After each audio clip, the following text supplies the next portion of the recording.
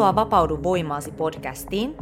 Mun nimi on Laura Ihatsu ja tässä podcastissa käsitellään eri aihealueita ja metodeja, jotka auttaa sua vapautumaan takaisin sun oman voiman äärelle. Tänään me puhutaan ravinnosta sekä siitä, miten me voidaan arjessa tehdä parempia valintoja meidän elinvoiman lisäämiseksi. Tervetuloa!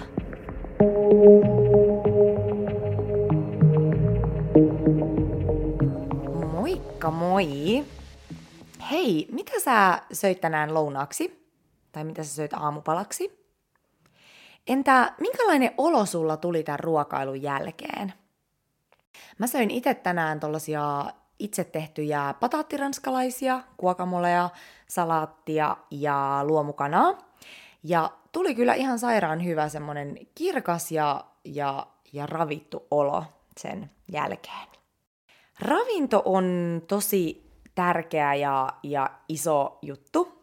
Eli se, mitä me pistetään meidän suuhun, niin se joko eheyttää meitä tai sitten se vahingoittaa meitä. Eli ruoka voi olla joko paras lääke tai sitten se voi olla pahin myrkky. Ja valinta on meidän käsissä jokaisessa hetkessä. Ongelma on se, että me ollaan tehty asiat ihan jäätävän monimutkaisiksi. Tämä tämmöinen dieettikulttuuri ja tämmöinen ruokaideologioiden jotenkin korostaminen, niin se on jotenkin tosi luotaan työntävää. Eli se, että me ihmiset jotenkin identifioidutaan sellaiseen yhteen linjaan ja sitten me odotetaan, että kaikkien pitäisi toimia samalla lailla. Ja mitä dieetteihin tulee, niin tuntuu, että ihmiset odottaa niiltä jotain tällaista ihmepelastusta kohti parempaa terveyttä, vaikka on tutkittu, että ne ihmiset, jotka harrastaa näitä dieettejä, niin ne päätyy lihomaan pitkällä tähtäimellä paljon enemmän kuin sellaiset, jotka ei harjoita dieettejä. Eli ihan se fakta, että näitä dieettejä koko ajan tulee ja menee, niin se kertoo sen, että eihän ne toimi. Eli muutenhan niitä ei tarvitsisi koko ajan kehittää lisää, että jos olisi löytynyt joku semmoinen yksi ihme dieetti, joka toimii kaikille. Eli yksi ensimmäinen dieettien ongelma on se, että ne kehottaa karsimaan ja jättäytymään asioista. Ja me kaikki tiedetään, että tämmöinen kielletty hedelmä, niin sehän on se paras hedelmä ja houkuttelevin hedelmä. Eli mitä enemmän me kielletään jotain asiaa, niin sitä enemmän se hallitsee meitä. Eli meidän aivot ei tunnista sanaa älä. Eli jos sä sanot, että älä ajattele suklaata, niin sähän ajattelet suklaata ihan koko ajan. Ja toinen on se, että missään hyvinvointiin liittyvissä asioissa ei päde tämmöinen one size fits for all. Ja tästähän mä oon puhunut tosi paljon, oikeastaan melkein jokaisessa jaksossa. Eli oli se sitten elämäntapa, sosiaalinen käyttäytyminen, työskentelytyyli, oppimistyyli tai ruokavalio, niin me ollaan kaikki uniikkeja kokonaisuuksia. Ja meidän tärkein elämän tehtävä on oppia tuntemaan ja käyttämään sitä omaa koneistoa meille itselle suotuisella tavalla. Eli yksi ydinongelma tässä koko ravintohärdellissä on se, että me ollaan erkaannuttu siitä meidän kehon sisäisestä viisaudesta. Eli tämä kehon sisäinen viisaus tietää tismalleen, mitä me tarvitaan jokaisessa hetkessä. Ja esimerkiksi jos me ajatellaan eläimiä, niin harvoin sä näet luonnossa semmoisia ylipainoisia eläimiä. Silloin jos ympäristö on tasapainoinen, eikä ole mitään tämmöisiä ympäristökriisejä tai ihmisen aiheuttamaa epätasapainoa, niin eläimillähän on aina semmoinen tosi tasapainoinen fysiikka. Eli ne syö just sen oikean määrän ja oikeita asioita. Eli kaikkiin meihin eläviin olentoihin on rakennettu tämmöinen sisäinen kompassi, mikä kertoo, mitä me kullakin hetkellä tarvitaan. Mutta koska ihmiselle on myös annettu tämä tietoinen mieli, joka on mestari harhauttamaan tätä meidän sisäistä viisautta, niin me ollaan erkaannuttu tästä viisaudesta. Koska mieli on kova äänisempi kuin meidän sisäinen viisaus. Ennen kaikkea silloin, kun me ei olla läsnä. Nämä mielen harhautukset tulee kuvioon esimerkiksi silloin, kun me repsahdetaan vaikka tunnesyömiseen. Eli että me haetaan jonkunlaista lohtua siitä syömisestä, vaikka samalla me tiedetään, että tuloksena on entistä pahempi olo. Ja ihan sama tämmöiset perinteet, joita me orjallisesti noudatetaan. Eli esimerkiksi, että vappuna kaikkien täytyy syödä tippaleipiä, tai sitten, että lapsille kuuluu karkki. Vaikka nämä tuotteet on oikeasti ihan myrkkyä meille. Ja Me ollaan hirveän hyviä myöskin ulkoistamaan se meidän sisään rakennettu viisaus ulkoisille tahoille. Oletteko te huomannut? Eli esim. Tällainen kuin ruokaympyrä, jota me orjallisesti jotenkin, tai meitä on kehotettu orjallisesti jotenkin noudattamaan. Ja oletteko te muuten huomannut, tai mä ainakin muistan, että nämä oli siis Valion sponsaamia nämä ruokaympyrät. Tai kun niitä oli siellä koulun seinillä, niin niissä oli Valion mainokset. Mutta anyway, se, että kaikkien pitäisi noudattaa tätä ruokaympyrää. Ja myöhemminhän on todistettu, että tämä ruokaympyrä sopii vain pienelle osalle ihmisistä, koska yhdenlainen ruokavalio ei yksinkertaisesti sovi kaikille. Tai sitten toinen suuri ulkoistuksen kohde on ruokateollisuus. Eli mainoksessa lukee, että tämä on terveystuote, eli nyt tämän täytyy olla terveellinen.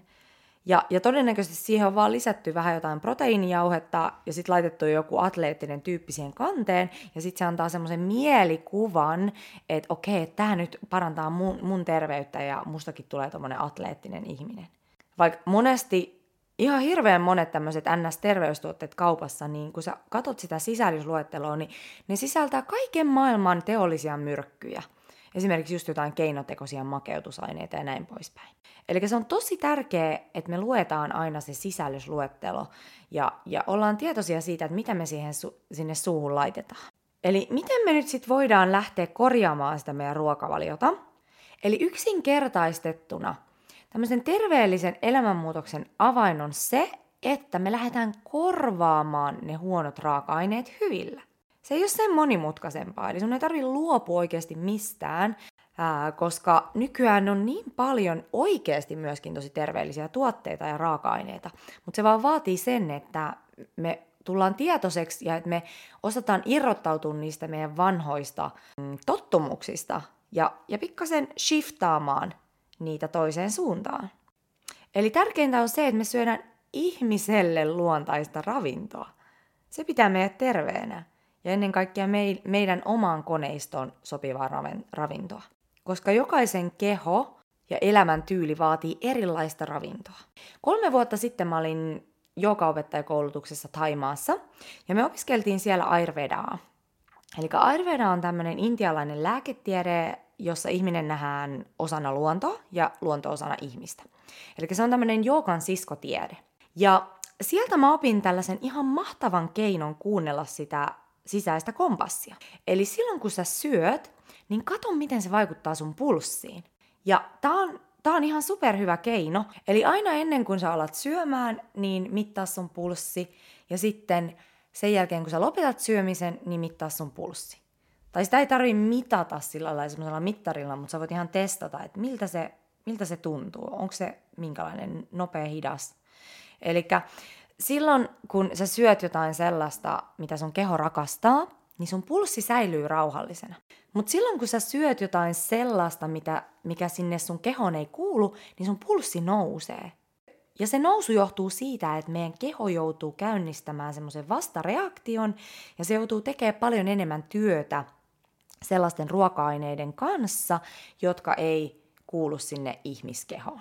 Tai jotka ei kuulu sun kehoon.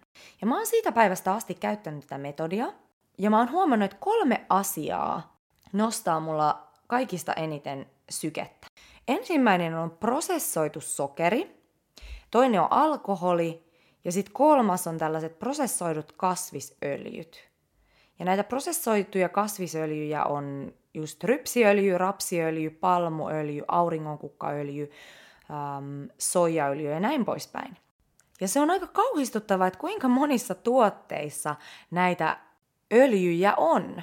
Eli mä joudun aika kauan tekemään semmoista tutkiskelutyötä tuolla kaupoissa, kun mä tulin takaisin Suomeen Ausseista, että mitä tuotteita oikeasti kannattaa syödä.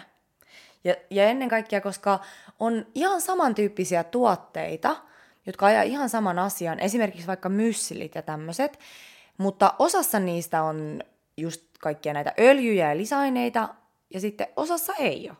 Et se vaatii vaan vähän sitä, että sä vertailet niitä tuotteita.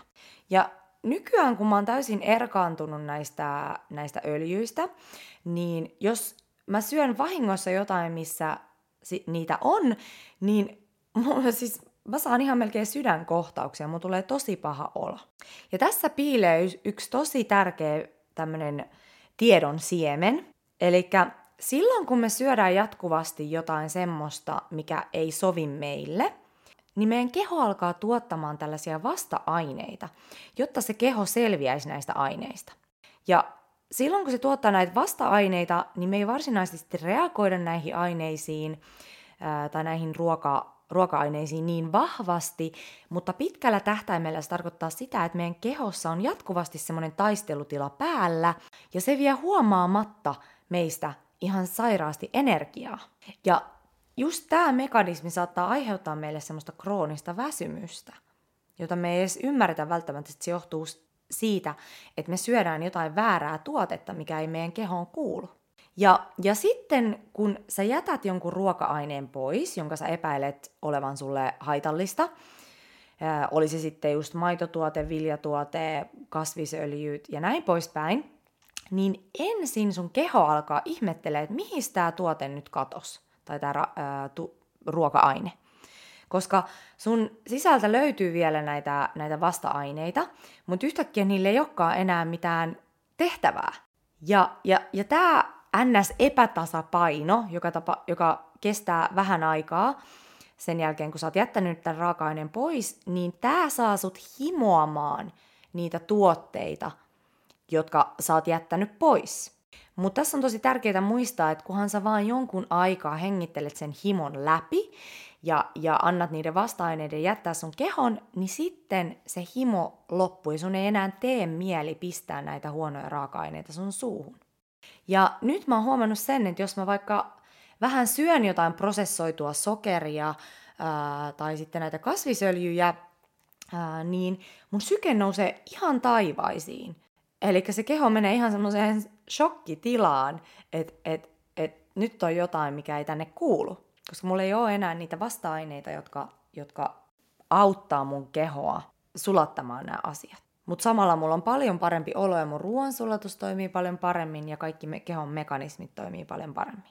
No anyway, mun mielestä on tosi tärkeää, että me mennään sinne ihmisyyden juurille, mitä tähän ravintoasiaan tulee.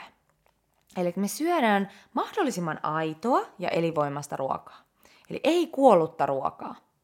Eli mitä ikinä me syödään, niin siitä ruoasta tulee osa meitä. Eli sä oot mitä sä syöt. Monet on varmasti kuullut tämän lauseen. Ja on mielenkiintoista se, että aina kun sitä tapaa ihmisiä, tai kun sä näet ihmisiä, niin sähän voit aika lailla kertoa, että minkälainen ruokavalio niillä on.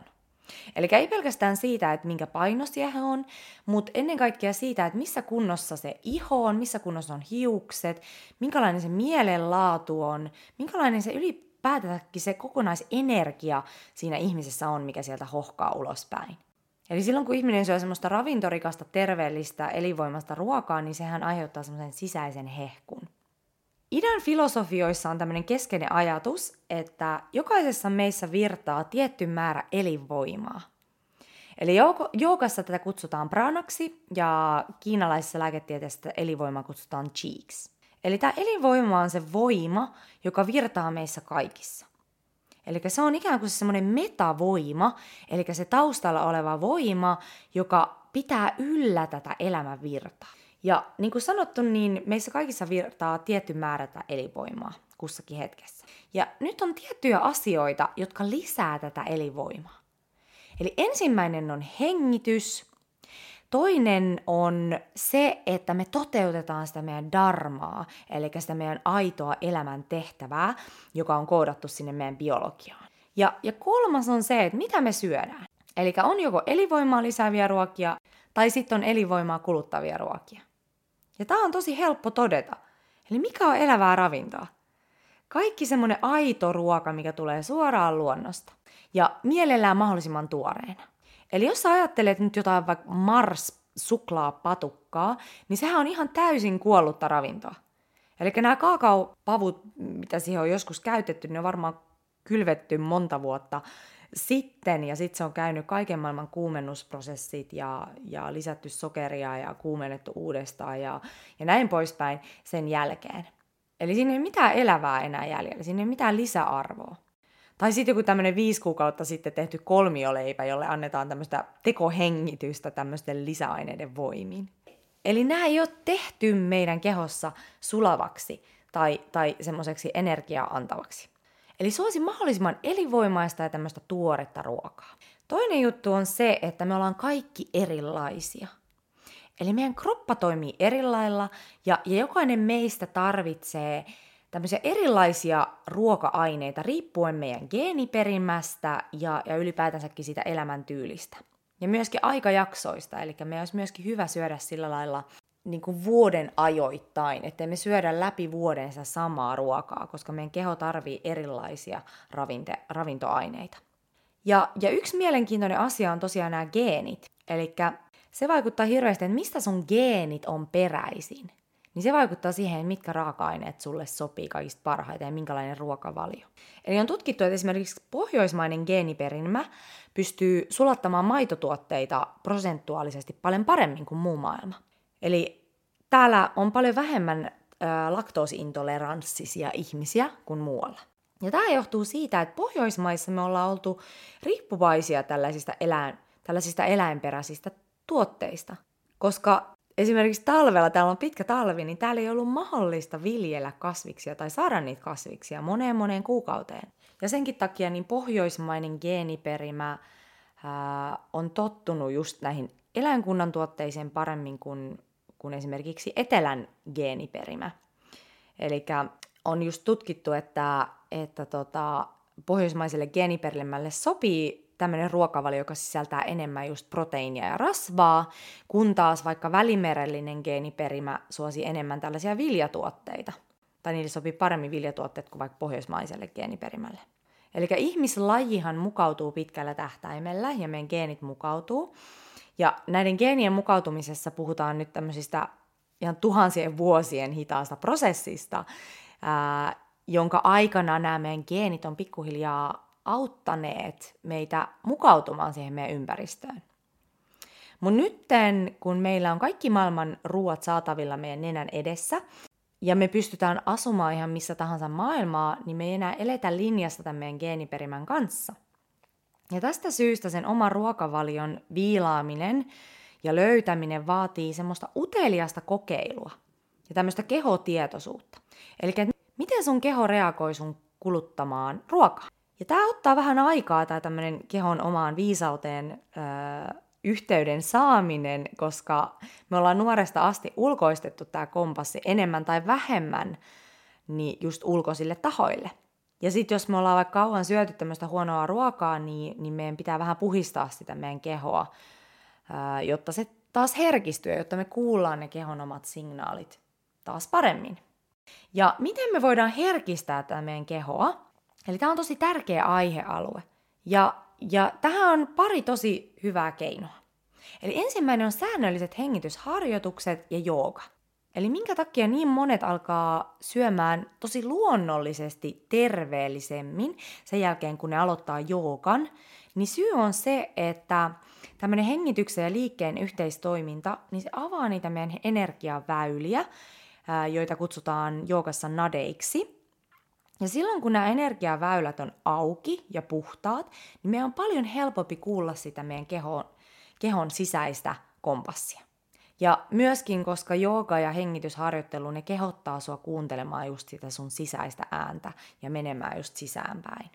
Mä tein tammikuussa 2019 tämmöisen kundaliini-jooga-opettajakoulutuksen.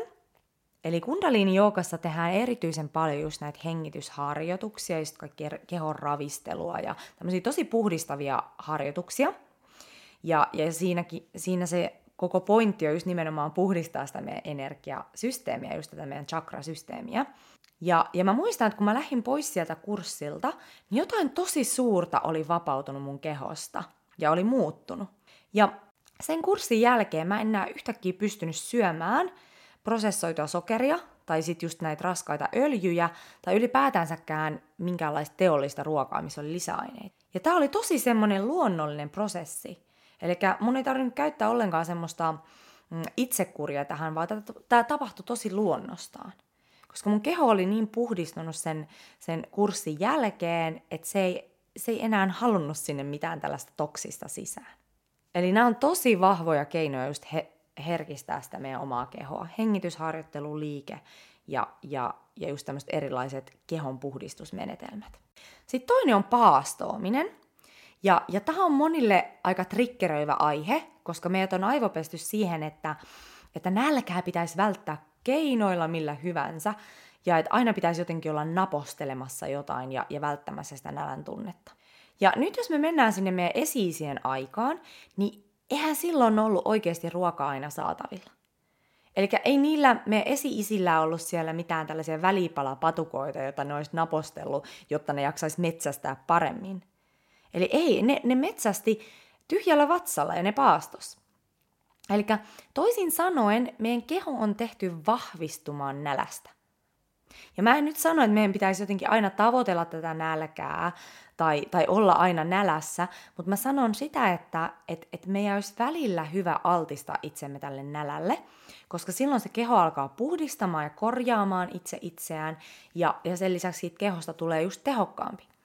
Ja silloin kun sä altistat sen kehon sille nälälle, niin sen jälkeen sä kuulet tosi tehokkaasti tai tunnet, että mitä se keho kaipaa.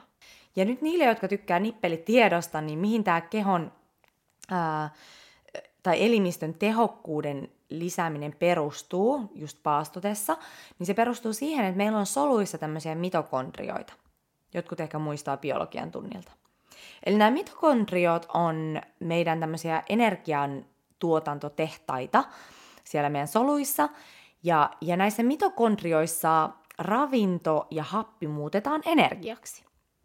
Ja mitä enemmän sulla on näitä mitokondrioita, niin sitä tehokkaampaa se sun energiatuotanto on, ja sitä tehokkaammin sä poltat rasvaa ja urheilussa käytät happea. Eli silloin kun ihminen kokee nälkää, niin elimistö reagoi tähän nälän tunteeseen tuottamalla lisää näitä mitokondrioita. Koska se ymmärtää, että nyt pitää tehostaa tätä energiantuotantoa sen varalta, että jos tämä niukkuustila jatkuukin pidempään. Ja sitten kun sä alat taas syömään, niin sen energiantuotanto on paljon tehokkaampaa. Ja tämä vähentää myös sitä nälän tunnetta ja lisää energiaa. Ja tämä sama mekanismi pätee myöskin hengityksen pidätyksiin. Eli silloin kun me altistetaan itsemme tällaiselle happivajeelle, niin meidän elimistö reagoi samalla lailla. Eli se alkaa tuottamaan lisää näitä mitokondrioita, jotta se elimistö pystyy käyttämään sitä happea tehokkaammin siinä energiantuotannossa. Eli paasto ja hengityksen pidätykset on ihan superjuttuja, jos me halutaan tehdä siitä meidän kehosta tehokkaampi ja energisempi. Hyvä. Hei, tähän loppuun niin mä haluan antaa ihan tällaisia yleismaailmallisia ravintosuosituksia siitä, että mitä kannattaa syödä ja mitä ei. Eli meille kaikille tosiaan sopii erilaiset asiat, mutta on myös semmoisia yhdistäviä tekijöitä, jotka sopii suurimmalle osalle ihmisistä, ellei sulla ole jotain erityistiloja. Eli se ei ole monimutkaista, niin kuin mä oon tässä jo aikaisemmin sanonut. Eli syö paljon vihanneksia ja mahdollisimman monipuolisesti. Eli sitähän sanotaan, että eat the rainbow. Eli tämä tarkoittaa sitä, että sisällytä sun päivään kaikki sateenkaaren värit.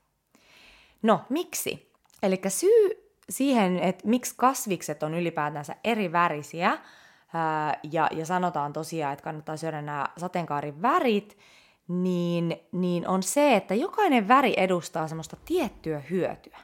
Eli niillä kaikilla väreillä on funktio. Eli se väri tulee siitä, että ne sisältää tiettyjä aineita. Eli jos tämä on muutama esimerkki, niin esimerkiksi valkoiset vihannekset, niin ne tukee erityisen paljon just immuniteettia. Eli esimerkiksi just valkosipuli ja inkivääri, molemmat valkoisia. Sitten violetit vihannekset hidastaa ikääntymistä ja alentaa tällaista kehon tulehdustilaa. Eli just voit kuvitella mustikat, mustaviinimarjat, punakaali ja näin poispäin. Eli nämä on kaikki tämmöisiä tosi terveystuotteita. Sitten esimerkiksi oranssit vihannekset, niin ne sisältää tunnetusti paljon beta-karoteenia, joka on sitten taas hyväksi iholle ja silmille, eli just porkkana, bataatti, appelsiini. Sitten vihreät vihannekset on hyväksi maksan toiminnalle, aivojen toiminnalle, sydämen toiminnalle, ja sen lisäksi vihreät vihannekset myös alentaa just tulehdustilaa. Ja näille kaikille väreille on funktio, niitä voi vaikka katsoa netistä. Eli syö sateenkaaren värit. Toinen on hyvät rasvat, Eli meidän aivot ja hormonitoiminta tarvitsee rasvaa. Ja nimenomaan sitä hyvää rasvaa, koska tässäkin huonot rasvat tai vääränlaiset rasvat on pahin myrkky sulle, mutta hyvänlaiset rasvat on paras lääke. Mä syön itse giitä, eli se on tämmöistä kirkastettua voita, eli sitä mä käytän kokkauksessa, koska se kestää korkeat lämpötilat.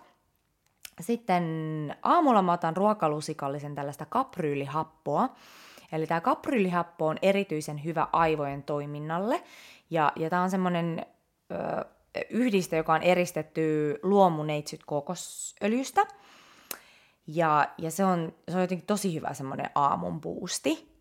Ja MCT-öljy on myöskin hyvä ajaa samaa asiaa, mutta tuo kapryyllihappo on enemmän tiivistetty.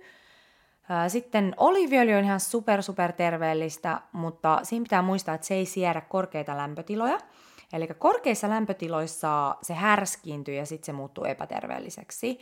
Eli mitä kannattaa tehdä, niin sitä kannattaa käyttää just salaateissa tai sitten lisätä siihen ruokaan sen paistamisen jälkeen. Ja sitten ihan perus neitsyt kookosöljy on tosi hyvä ja sekin kestää vähän korkeampia lämpötiloja kuin esimerkiksi oliiviöljy. Ja sitten mustikat on ihan superfoodia, eli mustikat on yksi parhaista ruoka-aineista aivojen toiminnalle, ja sitten ylipäätänsäkin ne on siis ihan täyteen pakattu just vitamiineja ja antioksidantteja, jotka muun muassa hidastaa ikääntymistä. Sitten jos sun keho tarvitsee lihaa, niin syö lihaa, mutta syö ainoastaan semmoista laatulihaa, joka on vastuullisesti tuotettu, eli tämmöistä luomulihaa. Eli Ayurvedassa sanotaan muun muassa, että sä et ole pelkästään sitä, mitä sä syöt, mutta sä oot sitä, mitä sä söi. Olipas vaikea lause. Mutta anyway, eli se on tämmöinen ketju. Eli jos sä syöt tyhjää ravintoa tai tämmöistä antibiootteja syöneitä eläimiä, niin samalla sä myös syöt niitä antibiootteja itse. Tai sitten, että jos se on just eläimiä, jotka on syönyt tosi tyhjää ravintoa, niin ei niissä ole myöskään ravintoa itsessään. Ja mä syön itse esimerkiksi luomukanaa ehkä about kerran viikossa. Sitten mä syön riistaa silloin, kun sitä saa, eli syksyllä. Sitten mä syön kalaa about 1 kerta viikossa, joskus 2 kertaa viikossa. Ja joskus on semmoisia kausia, että mä en syö pitkään aikaan ollenkaan lihaa, että mä syön pelkkiä kasviksia. Ja sitten joskus on semmoinen päivä, että mun tekee mieli ostaa tämmöinen luomu sisäfilepihvi, niin sitten mä ostan sen. Ja mä kuuntelen tosi vahvasti tässä mun kehoa, että mitä se tarvii. Sitten bataatti on tosi terveellistä, sitä kannattaa laittaa tai sisällyttää omaan ruokavalioon. Eli se sisältää semmoisia tosi erityisiä kuituja, joita meidän vatsa erityisesti rakastaa. Ja sen lisäksi se on tosi vitamiinirikas ja pitää meidän verensokerin muun muassa tosi tasaisena. No sit mitä ei kannata syödä, niin ruokia, jos on lisäaineita, niin niitä kannattaa välttää, koska ne aiheuttaa tämmöisen ekstra kuorman meidän kehoon ja meidän ruoansulatukseen. Eli suurin osa lisäaineistahan on laitettu ruokaan, jotta se ruoan koostumus ei muuttuisi ja jotta se säilyisi mahdollisimman pitkään. Ja mitä tämä nyt sitten tarkoittaa meidän ruoansulatukselle? Niin sehän tarkoittaa sitä, että meidän ruoansulatus joutuu taistelemaan paljon enemmän, jotta ne saadaan hajotettua, jotta ne saadaan semmoiseen luonnolliseen muotoon, se ruoka, mitä me syödään. Sitten prosessoitu sokeri, se on ehdottomasti semmoista, mitä kannattaa välttää.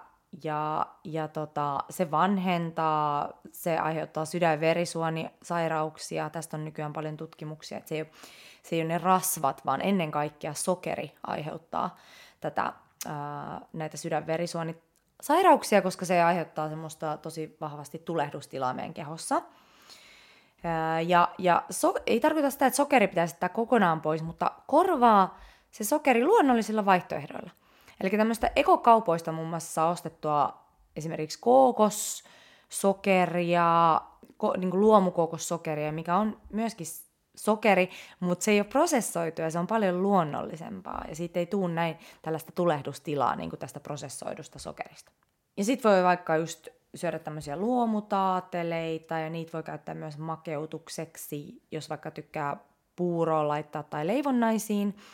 Mä itse rakastan jäätelöä ja jäätelöä mä syönkin, mutta jos joskus ei halua syödä jäätelöä ja haluaa kuitenkin jotain herkkua, niin mä tykkään syödä tämmöisen herkun, missä mä laitan tämmöisiä pikkasen sulaneita pakastemangoja ja sitten vadelmia tämmöiseen kulhoon. Ja sitten Foodinilla on semmoinen ihana paksu kookosmaitotuote. Niin mä laitan sen hetkeksi pakasteeseen ja sitten siitä tulee melkein semmoinen jätskimäinen, koska se on sen verran paksua. Niin sitten mä kaadan sen siihen mangojen ja vadelmien päälle. Ja sitten mä laitan siihen päälle vielä vaikka kookoshiutaleita, sitten vähän pähkinöitä ja sitten taateleita. Niin tää on ihan sairaan hyvä herkku ja se käy melkein jätskistä. Yes. No sitten mä mainitsinkin tuossa aikaisemmin, että nämä kaikki prosessoidut kasvisöljyt ja margariinit, ne kannattaa jättää ihan kokonaan pois. Eli palmuöljy, rypsiöljy, rapsiöljy, auringonkukkaöljy, soijapapuöljy ja näin poispäin. Eli nämä on tämmöisiä vedytettyjä, prosessoituja öljyjä, ja tämä prosessi tekee niistä ihan täysin epäsopivan sinne meidän elimistöön. Eli nämä aiheuttaa tosi vahvasti semmoista tulehdustilaa siellä meidän kehossa, ja nämä ei luonnollisesti ole tarkoitettu ihmiskehoon. Ja esimerkiksi tosi monissa kauramaidoissa käytetään vaikka rypsiöljyä ja monissa tämmöisissä kasvismaidoissa, mutta sieltä löytyy muutamia semmoisia kauramaitoja, mihin niitä ei laiteta, niin kannattaa ehdottomasti suosia niitä ennemmin kuin näitä, mihin on tungettu kaiken maailman kasvisöljyt.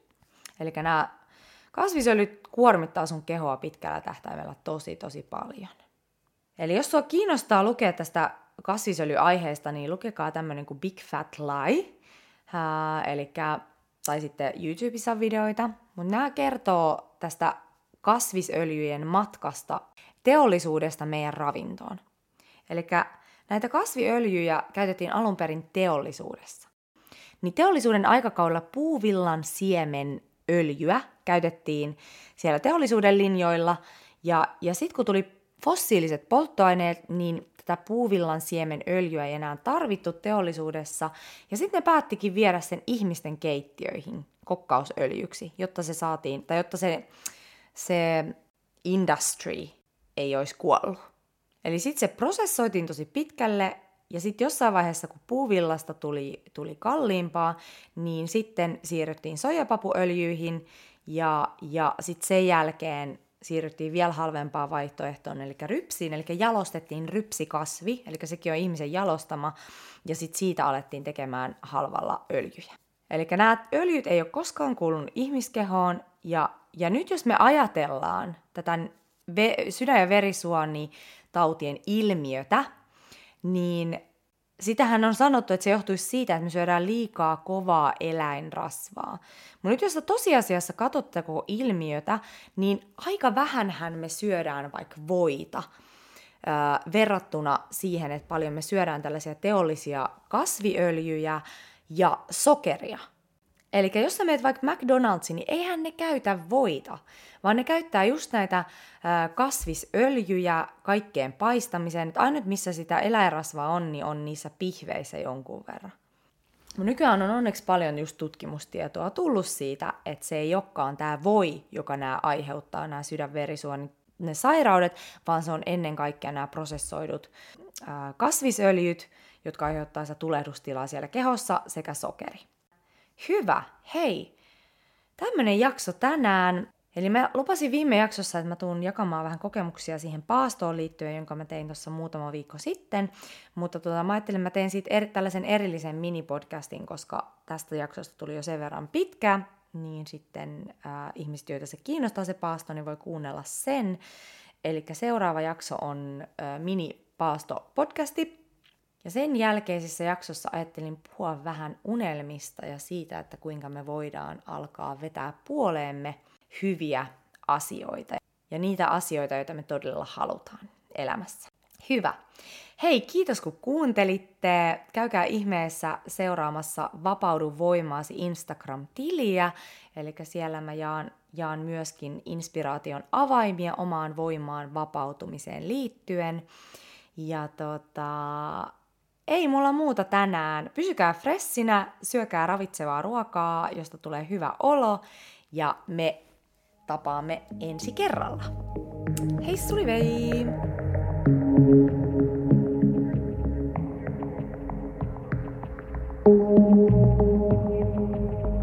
Moi!